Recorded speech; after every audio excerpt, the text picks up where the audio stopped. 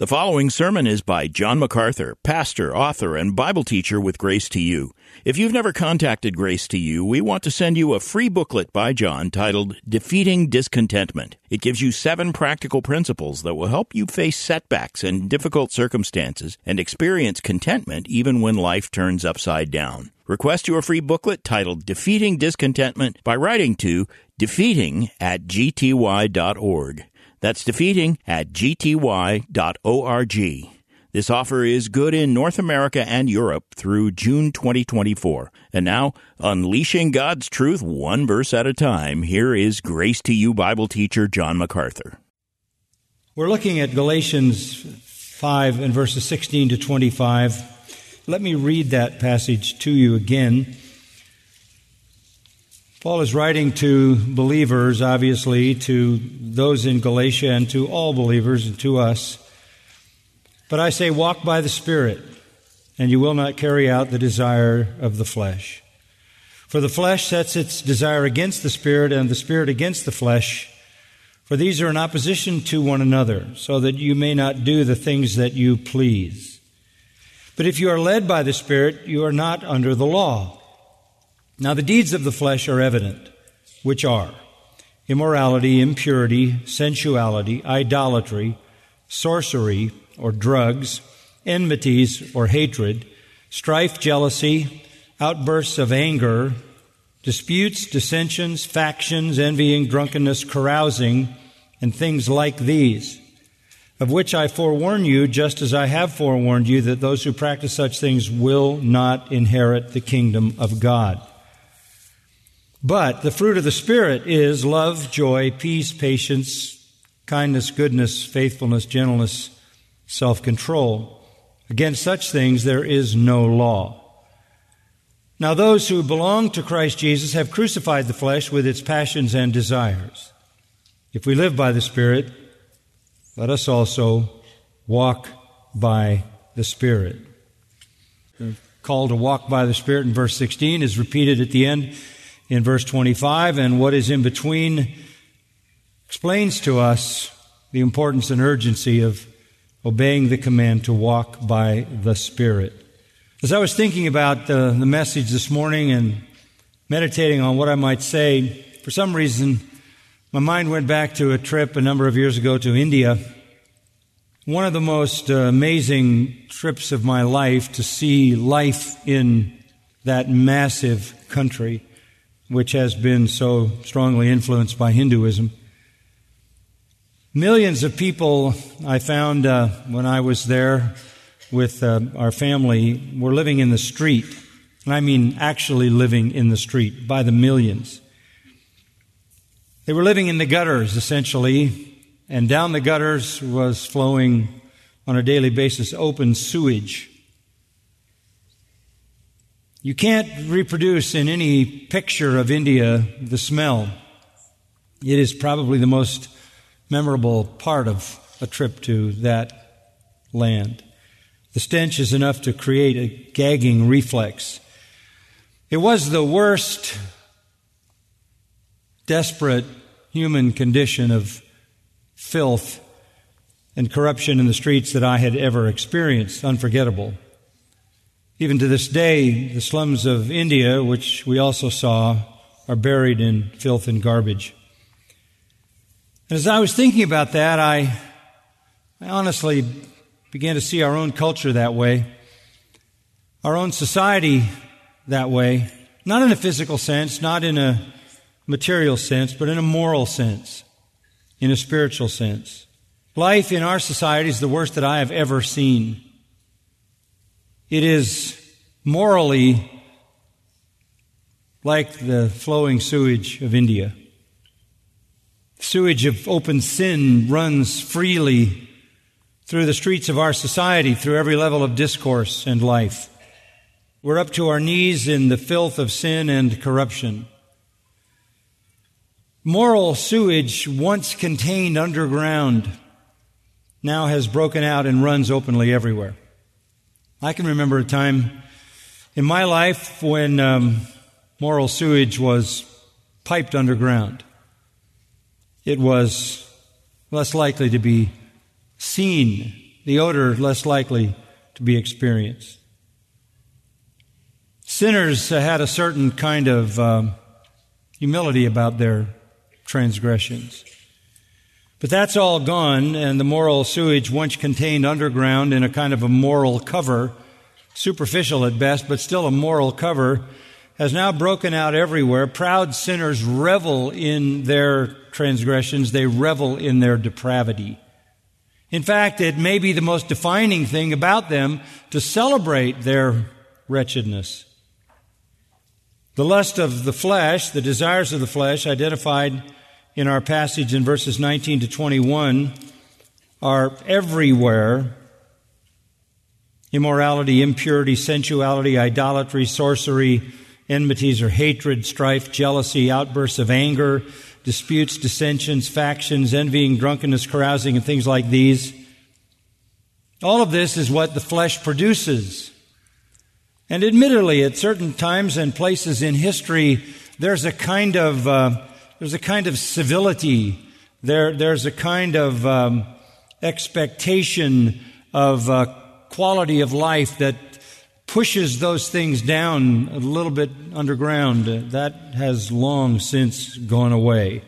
And now the open sewage of the sins of our culture runs in the streets. We see it. We experience it. We can't avoid it. And it's not just that our society is defined by that. There's a compounding reality. And that is explained in Romans chapter 1. Because in Romans chapter 1, we read about the judgment of God. And it's the judgment of God on nations, on people that reject Him. Those who know God, but don't glorify Him as God. Those who turn their back on the knowledge of God will experience the judgment of God, the wrath of God. It says the wrath of God is revealed from heaven against the ungodliness of men who suppress the truth in unrighteousness. And what does that look like? What does it look like when God unleashes that judgment? Well, verse 24 uses legal language. It says God gave them over. That's the legal term, to hand over a guilty criminal to his sentence. That's literally a legal expression. God, in an act of judgment, legally turns over a culture to, it says in verse 24, the lusts of their hearts to impurity, so that their bodies would be dishonored among them.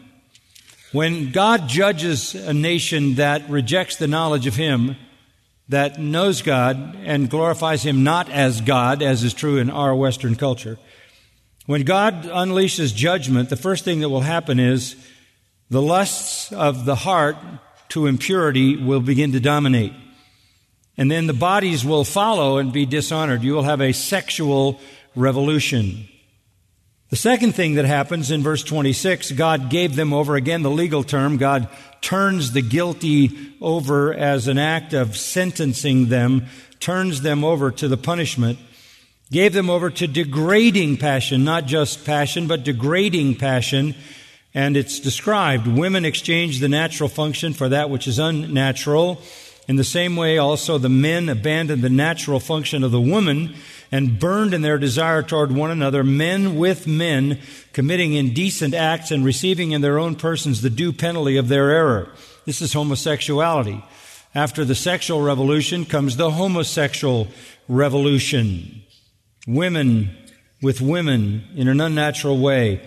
Men with men, their desire burning toward one another, committing indecent acts.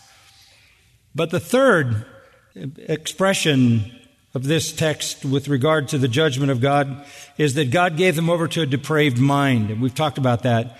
The third step, not only a sexual revolution, a homosexual revolution, but a depraved mind. That means the mind doesn't function. That's when a kind of insanity prevails, which is demonstrated clearly in the fact that now we're not allowed to say a man is a man and a woman is a woman. That is insanity. That is a depraved mind. And out of that, and as a result of all of this, The text of Romans 1 says God gave them over to a depraved mind, or a reprobate mind, a non-functioning mind, to do the things which are not proper, being filled with all unrighteousness, wickedness, greed, evil, full of envy, murder, strife, deceit, malice. They are gossips, slanderers, haters of God, insolent, arrogant, boastful, inventors of evil, disobedient to parents, without understanding, untrustworthy, unloving, unmerciful. And although they know the ordinance of God, that those who practice such things are worthy of death, they not only do the same, but also give hearty approval to those who practice them. So you can add to the corruption of the society the judgment of God, which then escalates the corruption. God turns us over to a sexual revolution, a homosexual revolution, and then to a non-functioning mind. And in that situation, all kinds of filth breaks loose in society. And we know, because of our Christian heritage, we know what the Bible says the result of it is going to be. And in spite of what we know, we applaud the people who behave in these ways. We are a corrupt society. We are doubly corrupt by God pulling back and letting us plunge deeper into that corruption. Sensible people, and I know that would include you, sensible people fear for the future of their children. They fear for the future of their grandchildren. The desires of the flesh now have a kind of power never before seen because of the development of electronic media that spreads evil like it's never been possible to spread it across the globe. And inherent in that evil is destruction, self-destruction and the destruction of others. There has never been in my lifetime a culture so bent on destruction, destroying themselves and along the way destroying everybody around them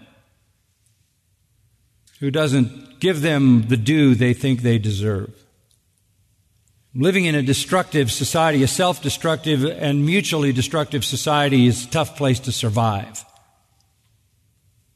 So we can ask the question, how do we as Christians, how do we as disciples of the Lord Jesus Christ, how do we as slaves of our Lord and Master, how do we as saints, holy ones, as we saw earlier in our study here, how do we escape the pollution?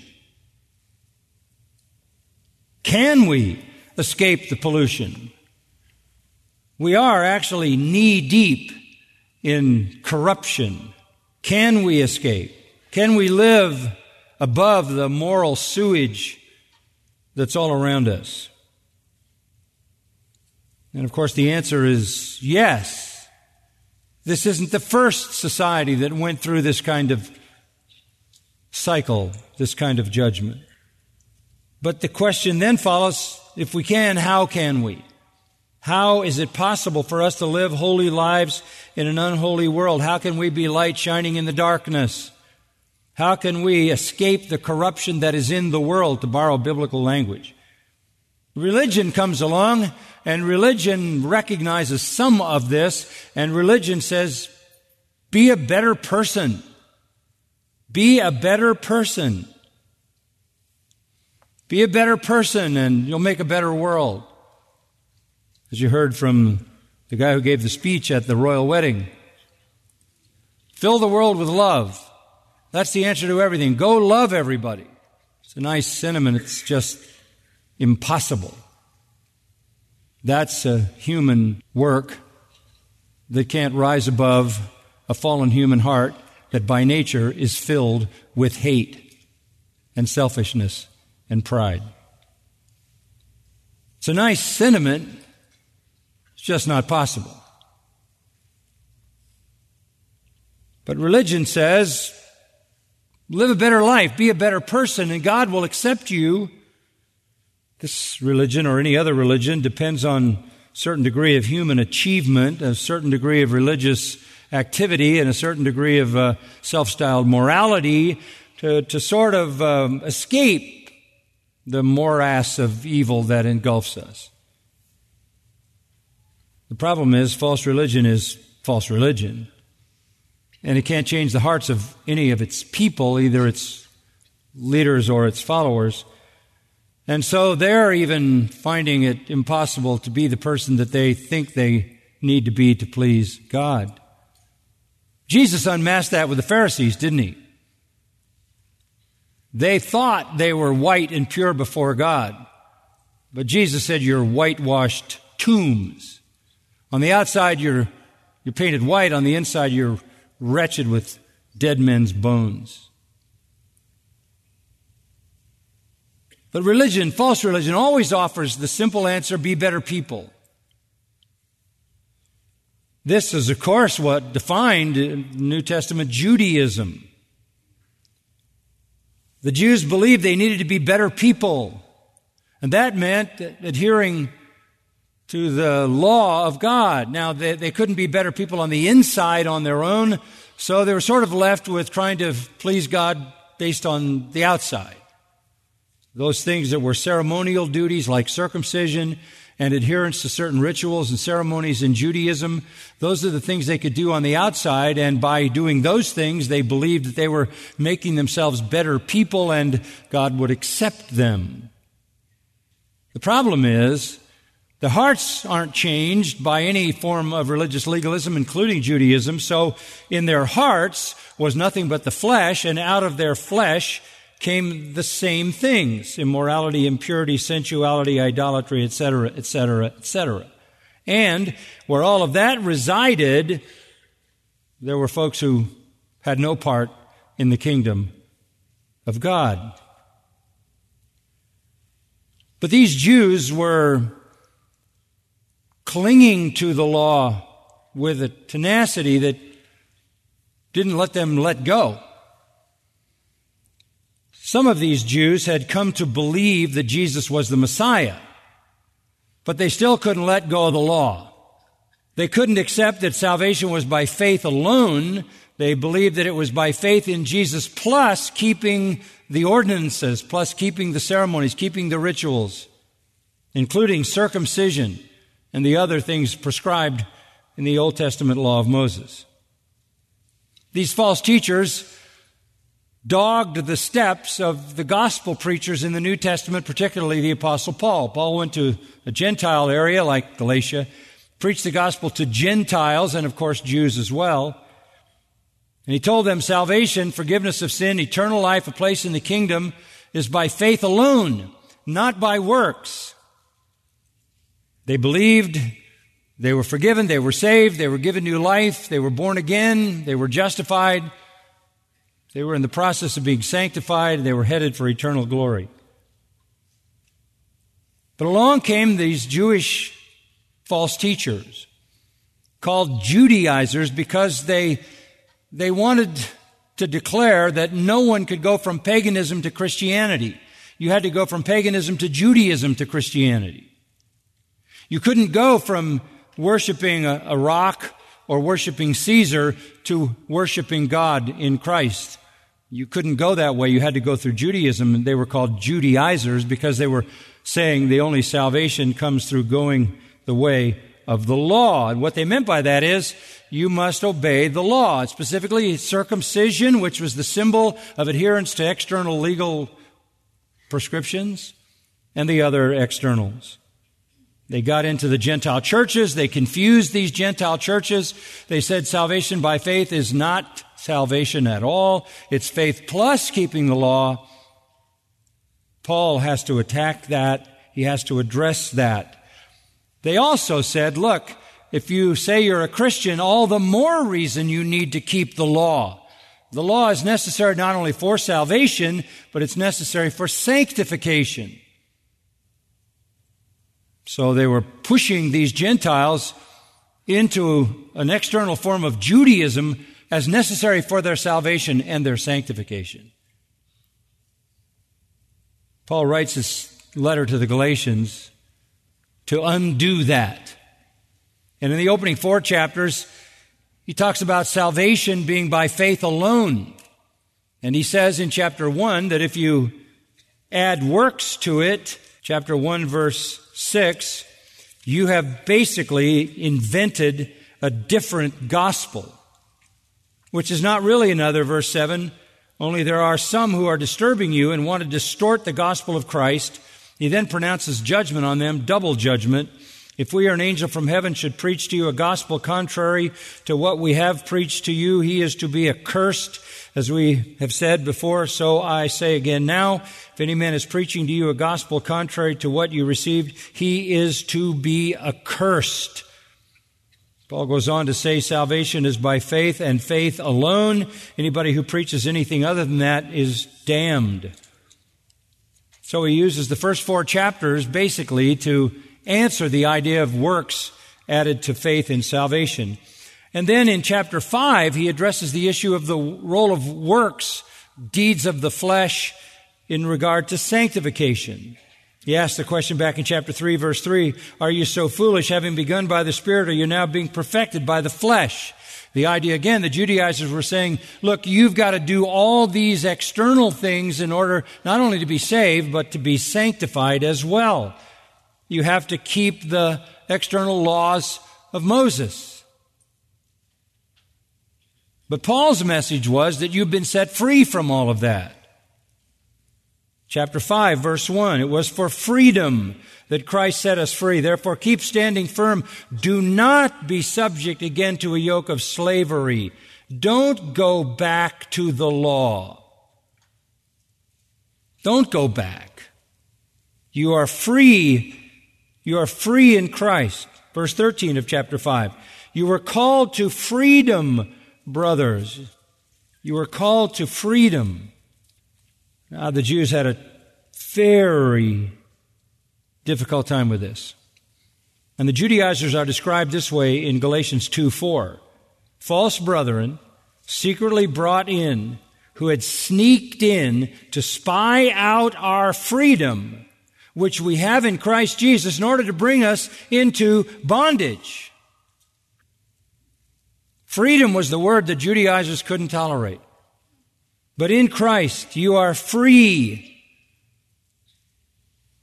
from the external rites and rituals of the Mosaic law.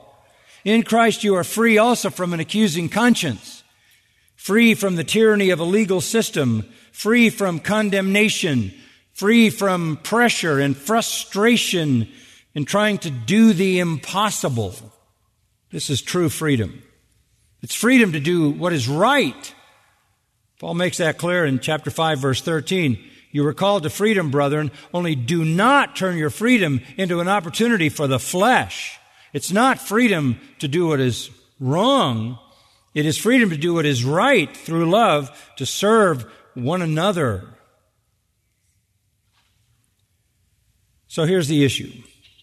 These Jewish teachers came holding tenaciously to Old Testament ritual regulations, particularly circumcision, which is mentioned 4 times in chapter 5 by the time you get to verse 11. They were so deeply concerned with the need to obey the law. They themselves had not escaped the bondage of the law. They were enslaved by it. They couldn't tolerate a message of freedom. They had spent their whole life trying to earn their way with God by keeping the law. And now freedom in Christ was a stumbling block to them. They believed that the law was the divine means to restrain sin, to produce righteousness, to honor God, and to escape judgment. To them, Paul was a heretic. To them, he was a lawless libertine. And so Paul answers all these accusations, and as I said, in the first 4 chapters, he speaks to the issue of salvation by faith alone, apart from works of the law. And in chapter 5, he addresses the issue of sanctification apart from the law. Verse 5 sums up his view. We, through the Spirit, by faith, are waiting for the hope of righteousness. As we pursue righteousness, we do it through the Spirit by faith, not by the law. So, salvation is by faith alone, and sanctification is by faith alone, not some external rules and rituals. Now, as we come to our passage, that gets us right there. The Jews are going to say, how are you then going to do what honors God? How are you then going to please God? How are you going to escape judgment if you don't adhere to the law? Answer, verse 16, walk by the Spirit. Walk by the Spirit. Verse 18, if you're led by the Spirit, you're not under the law. Verse 25, if we live by the Spirit, let us also walk by the Spirit. This is Paul's answer. This is how you live your life as a Christian. This is the path of sanctification. Walk by the Spirit. We have looked at this now. We saw that as a command. Walk by the Spirit. It's a command in verse 16. It's a command in verse 25. We saw the fact that there is a conflict. It's not easy because our remaining human flesh fights against the Holy Spirit. The Spirit fights against the flesh to keep us from doing what our flesh wants. There is a stark contrast, however, between what the flesh wants and does and what the Spirit wants and does. And we're looking at that in verses 19 to 23. The flesh can only produce what's listed here. This is what human effort does. This is what human effort does. Romans 3, there's none righteous, no, not one. There's none that does good. There's none that can escape the corruption in the world. They're not all as bad as they could be. They're not all as bad as the worst of them. But this is where they live, because this is what the flesh produces. That's why the world is the way it is. That's why society is the way it is. And then you double up on that by God judging us and pulling back restraint. And you understand that what we're living in is a world that is acting exactly like fallen sinners should act, without restraint. But on the other hand, we, as believers, are indwelt by the Holy Spirit. And verse 22 and 23 says, the fruit of the Spirit is love, joy, peace, patience, kindness, goodness, faithfulness, meekness, actually, and self-control. This is very different than the world. Very different. This is how the church is to display gospel power in the world. We're to be the people who show the stark contrast. While all the world is living out the deeds of the flesh because that's all they're capable of, we're to be the living, shining, bright lights of the glorious reality that God the Spirit is in us, manifesting divine attributes through us. This is challenging for us. Very challenging. First of all, it's challenging because as the world looks at Christianity, it can't tell a true Christian from a fake one. It can't tell a true institution of Christianity from a fake one. It's horribly confusing for the world looking at so-called Christians because they see everything. And you would never get a collection of non-believers together and say, would you please describe Christians as you see them in the world? And they would give you this list of 9 virtues. I don't think so. They would pull out all the ugly stuff, all the stuff that's in the other list that's characteristic of so-called Christians to justify their unbelief. So it's very challenging because the church, the true church, has to be found, and it's not immediately visible because there are so many false Christians mucking up the system. I was thinking the other day, and I mentioned this to someone, one of the most damaging things that's going on in Christianity today is surveys. Whether it's the Pew survey or Barna survey or any other survey. You know, you read those surveys and you read 51% of Christians don't think Jesus is the only way. 70% of Christians don't believe in hell. 60-some% or whatever the number is, don't believe that the Bible is without error, et cetera, et cetera, et cetera, et cetera.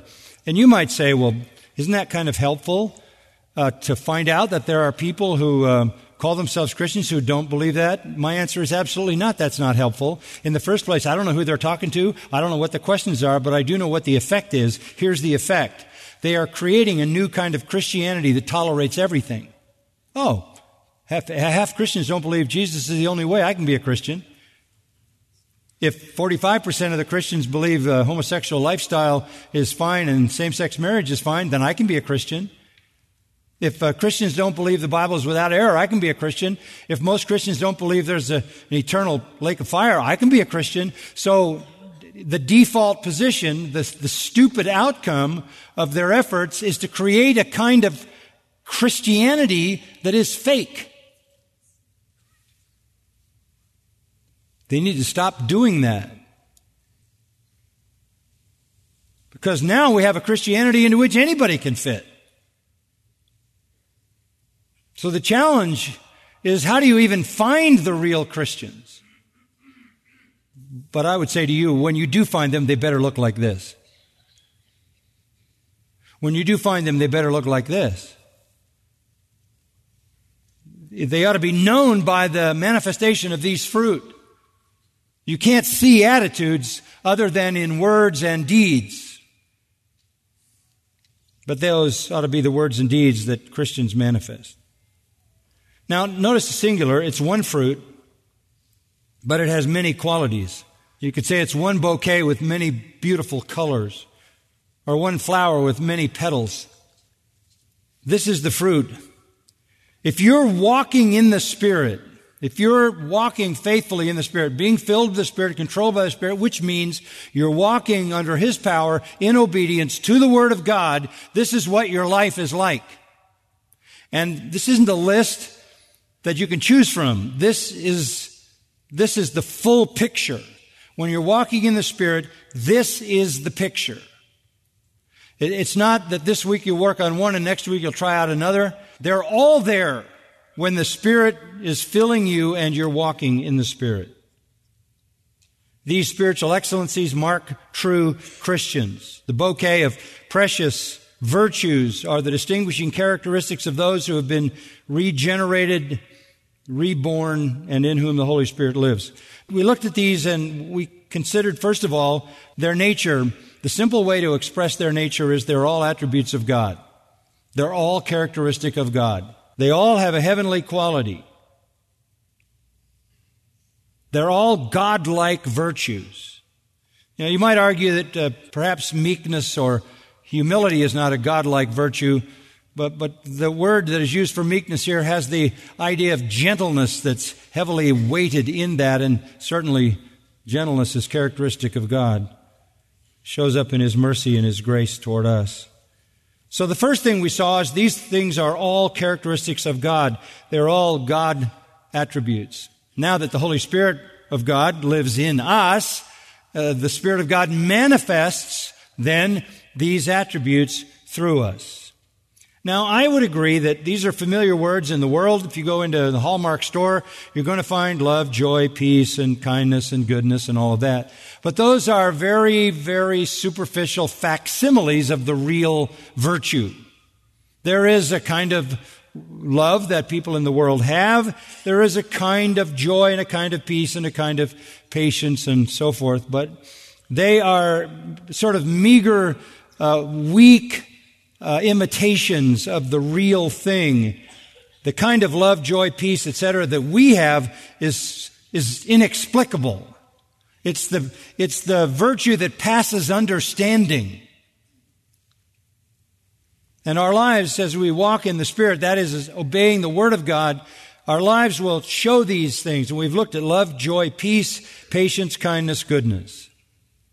Now let me wrap up with just the last three final graces. Like the others, they are winsome, lovely virtues. The first one for this morning is the last one in verse 22, faithfulness. It's the Greek word for faith or faithfulness, and here it means faithfulness. If you're walking in the Spirit, you're going to manifest faithfulness. What does that mean? Loyalty or fidelity to your word, truthfulness, trustworthiness, honesty. That's what we're talking about. Romans 3:3 speaks of the faithfulness of God. Lamentations 3:22 and 23, it is of the Lord's mercies that we're not consumed because His compassions fail not. They are new every morning. Great is thy faithfulness.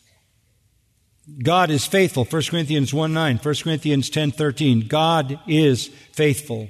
Psalm 36:5. The faithfulness of God reaches to the clouds. Psalm 89:33. Nevertheless, my loving kindness will I not utterly take from Him, nor allow my faithfulness to fail. That is truthfulness, trustworthiness, honesty, integrity. It's translated proof in Acts 17:31. God made a promise, and He offered proof in that He raised Jesus from the dead. This is essential as a virtue in a Spirit-filled life, that you speak the truth, that you are true to your word, true to your promise. This is basic integrity. The Spirit-filled believer speaks the truth, lives the truth, can be trusted, is honest, steadfast, unwavering in loyalty to that which is true and right and good. What about your words? What about your promises? What about your confessions and testimonies? Are they true? Are you someone marked by the truth? If you're walking in the Spirit, you are. It is an attribute of God. God who is truth and God who cannot lie. God who is the truth. And the example, the second point we made in each of these is Christ. I am the way, the truth, and the life.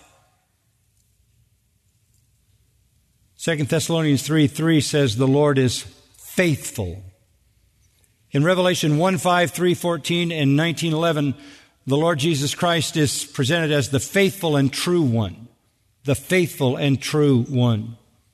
It is an attribute of God who is true and cannot lie. It is manifest in Christ who is the faithful and true one. It is commanded of us. 1 Corinthians 4:2 is required of stewards that a man be found faithful. All of us are stewards of the truth of God, stewards of the gospel, and faithfulness is required of us. It is required of a man of God, 1 Timothy 6, that he be faithful. That he be faithful. We speak truth. We live truth. We uphold truth. It says in Titus 2:10, showing all good faithfulness so that they will adorn the doctrine of God our Savior in every respect.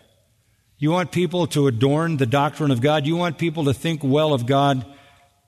Be faithful to truth, His truth. The truth which He has declared and revealed in Scripture, and the truth that comes out of your own mouth. Speak the truth. Live the truth. Tell the truth. Listen to 2 Timothy 2:22. Flee youthful lusts. Pursue righteousness, faithfulness, love, and peace with all those who call upon the Lord from a pure heart. Again, love and peace are there, along with faithfulness. We're commanded to be faithful. That means loyal to the truth of God, the truth of those very things that we declare in our own lives. Where does the power come for this? It's the Holy Spirit. It says about Stephen in Acts 6:5 that he was full of faith and the Holy Spirit. And it's really full of faithfulness and the Holy Spirit. The Holy Spirit is the source of faithfulness. Faithfulness and the Holy Spirit go together. That's why faithfulness is a fruit of the Spirit. In your flesh, you're not going to be faithful. In your flesh, you're not going to be trustworthy. You're not going to be loyal. You're not going to be truthful. You're not going to have a deep honesty, a pervasive honesty. But in the power of the Spirit, He produces that in you and through you, and it's manifest. The second one I want you to notice begins verse 23. It's translated in the NAS as gentleness. It's actually better translated meekness. Meekness, it's prautes is the Greek word. It's humility with a kind of a gentle edge. And sometimes is elsewhere also translated gentleness, sometimes meekness. But here is the virtue. The virtue is humility. It appears with lowliness and being humble as well as being gentle. You see this same word in verse 1 of chapter 6. When it says, if anyone's caught in a trespass, you who are spiritual, restore such a one in a spirit of prautes, humility or gentleness. It's a humility that is gentle, and humility by its nature is gentle. Humility doesn't ride over people, doesn't run roughshod over people, even people who are struggling with sin. It treats them with a kind of meek, gentle character. So we are to be marked with humility. Obviously, we know what humility is, but from a biblical standpoint, I'm not talking psychologically about it. This is how it shows up in the Bible. This word is used to refer to being submissive to the will of God. Being submissive to the will of God. That's humility. Humble yourselves, and God will lift you up.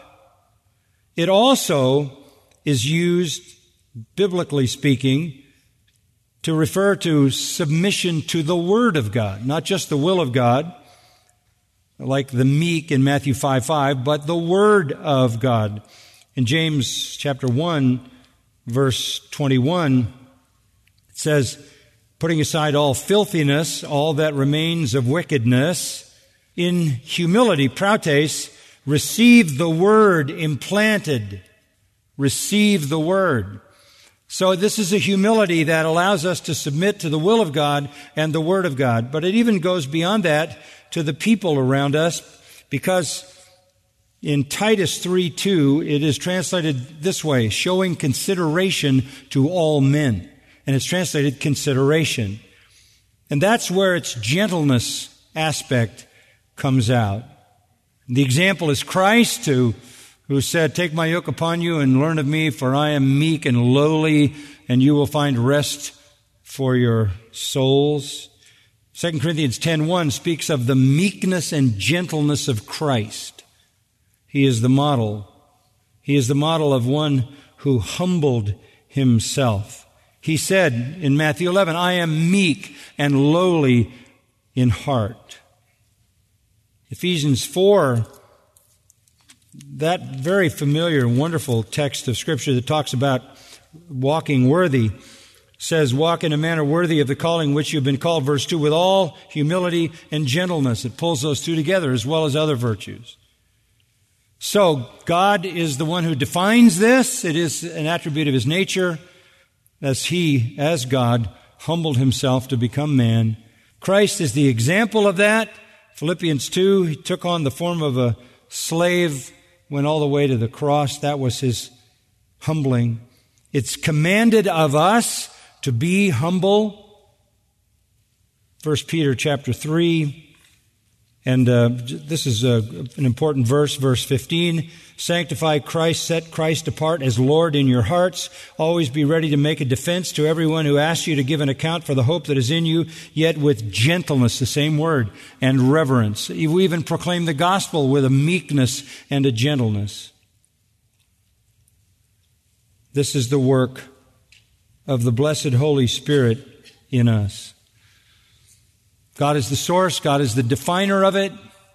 Christ is the model. We're commanded to be meek and gentle. And the Holy Spirit empowers us, producing that in us as part of His fruit. One last one. Self-control. Self-control. We could talk a lot about that, obviously. Enkrateia, very rare in the New Testament. It means the power to keep your sin in check. The power to keep your sin in check. The power to restrain your sin in thought, in word, in deed. God has perfect self-control. He's the definition of self-control. Malachi 3:6, I am the Lord, I change not. He never sins. He cannot sin. He is absolute, eternal, holy perfection. We are not. That is why when Paul was evangelizing Felix in Acts 24, he spoke to him of righteousness, giving the gospel, righteousness, that God had a righteous standard, self-control. And at that point, he talked about how obviously Felix could not control himself to live according to God's righteousness. And then he talked to him about judgment. That's how you present the gospel. You start with righteousness. You expose sin in the category of the lack of self-control. And then you talk about judgment. And when the sinner knows the weight of his sin because he has no self-control and how far short he falls of the righteous standard of God, you have him hanging over hell. And at that point, you bring the gospel of grace and forgiveness. Self-control is an attribute of God. Again, it's a very rare word. Even in the New Testament, just a couple of places it's used. 2 Peter 1 says, as believers, add to your faith moral excellence, knowledge, add to your knowledge self-control. Self-control. Get a hold of yourself. Get a grip on yourself. Paul says in 1 Corinthians, I beat my body into submission, lest in ministering to others I become a castaway. It's the power to be consistent. It's the power to be virtuous. It's the power over your corruption that still remains even in us. The example is Christ, holy, harmless, undefiled, separate from sinners, pure, sinless. Jesus Christ the same yesterday, today, forever. We're commanded to this. Add to your faith. I already read it, 2 Peter 1, self-control. Elders are to be self-controlled. Titus 1, mature Christian men who teach younger men. Titus 2 are to be self-controlled. Where's the power for this? The power comes from the Holy Spirit. It's a fruit of the Spirit. So what does your life look like if you're walking by the Spirit? It is a life manifestly faithful, truthful, trustworthy. It is a life where meekness, humility, and gentleness are manifest, and a life where the lust of the flesh, the lust of the eyes, the pride of life, self-will, and sin is under control. As well as love, joy, peace, patience, kindness, goodness. They all come together. Verse 23 closes with this statement, against such things there is no law. Maybe there's a little sarcasm in that for the legalists. There's no law against such virtue. You that are so worried about law, there's no law against that. Furthermore, the law is not able to produce that kind of virtue. The law can't produce that kind of virtue. The law can't restrain the deeds of the flesh. Virtue can't be produced by the law. And certainly the Lord would never forbid these things. So there's no law against them, and there's no way a law could enable them. The only way these become reality is by walking by the Spirit. And the Spirit, God in us, produces these attributes through us. So we see here this dramatic contrast, and this is how we are to shine as lights in the world, in this dark, polluted world. Those of us who are the true church, true believers, indwelt by the Holy Spirit, need to be manifest, visible by these graces. Final word. We have seen the command to walk. We've seen the conflict between the flesh and the Spirit. We've seen the contrast between the deeds of the flesh and the fruit of the Spirit. The final conclusion comes then in the final two verses. This is the conclusion. First, a summary of God's part. Great news. Now, those who belong to Christ Jesus, that would be all true believers, those who belong to Christ Jesus have crucified the flesh with its passions and desires. Is that good news? I don't want to hear, I tried, but I can't do it. This is who I am. I can't do it. You're going to have to accept me. This is who I am. If you're not a believer, that's right. But if you are a believer, that's not right. That is not who you are. That is who you were. Such were some of you.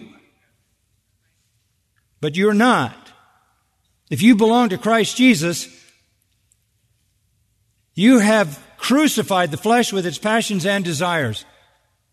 That is a very strong statement of a past act. It's already happened, once for all action in the aorist tense. You were crucified with Christ. You died in Him.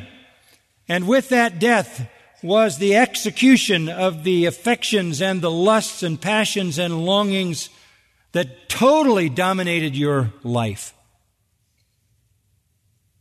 A death blow has been delivered to passion and desire. Yes, it's still present until our salvation is complete, but it's not sovereign. It's not in charge. It's not an excuse, because your passions and desires have been crucified when the flesh was crucified. When did that happen? At your salvation. Christ died for you on the cross. The application of that death came to you at your salvation. You are now a new creation. Old things have passed away and all things new have come. That's God's part. He's done His part. You can walk by the Spirit now. You can overcome the flesh. You can live a truly righteous life. You can. And you must. Verse 25. Since we live by the Spirit, since the Spirit is in us, let us also walk by the Spirit. God did His part. He killed the sovereignty of your flesh. Now you do your part and walk by the Spirit, consistent with His will and power as revealed in Scripture. I close with Colossians 1. Verse 10, so that you will walk in a manner worthy of the Lord, to please Him in all respects, bearing fruit in every good work, and increasing in the knowledge of God, strengthened with all power according to His glorious might, for the attaining of all steadfastness and patience, joyously giving thanks to the Father who has qualified us to share in the inheritance of the saints in light. That's a lot to unpack. Walk worthy of the Lord. You can, you must. Please Him in all respects. Bear fruit in every good work. Increase in the knowledge of God. And you will be strengthened with all heavenly power according to His glorious might. And you will attain steadfastness and endurance and joyously live a life of gratitude to God who brought you out of darkness into light. Walk, the final word, walk by the Spirit, the end of verse 25. Different word for walk. Peripateo was used in verse 16, just the word for walk. This is stoicheia. It's a military word. March. March. One thing after another. One thing after another. March in step with the Holy Spirit, and you will see this fruit in your life, and you will be a shining light in a dark, polluted world. Father, thank you for giving us the time this morning and opportunity and pouring into our minds and hearts this divine truth in this most important portion of Holy Scripture. Thank you for the lives that you've transformed here, for the miracles that are everywhere, the miracle of regeneration that has been wrought. We rejoice with overwhelming thanksgiving. We are to be marked by thankfulness, and certainly we understand why. We who deserve nothing have been given everything. Now may we walk in this world so that our testimony can be seen, so that men will see our lives and glorify you, our Father in heaven. We pray in the name of our Lord Jesus Christ. Amen. You've been listening to John MacArthur, Bible teacher with Grace to You. For free access to all of John's lessons and a listing of study Bibles and books available for sale, visit Grace to You's website at gty.org. John MacArthur and Grace to You reserve all copyright protection under applicable law. Our copyright policy is available at gty.org, and it includes instructions for and limitations on duplicating this digital file.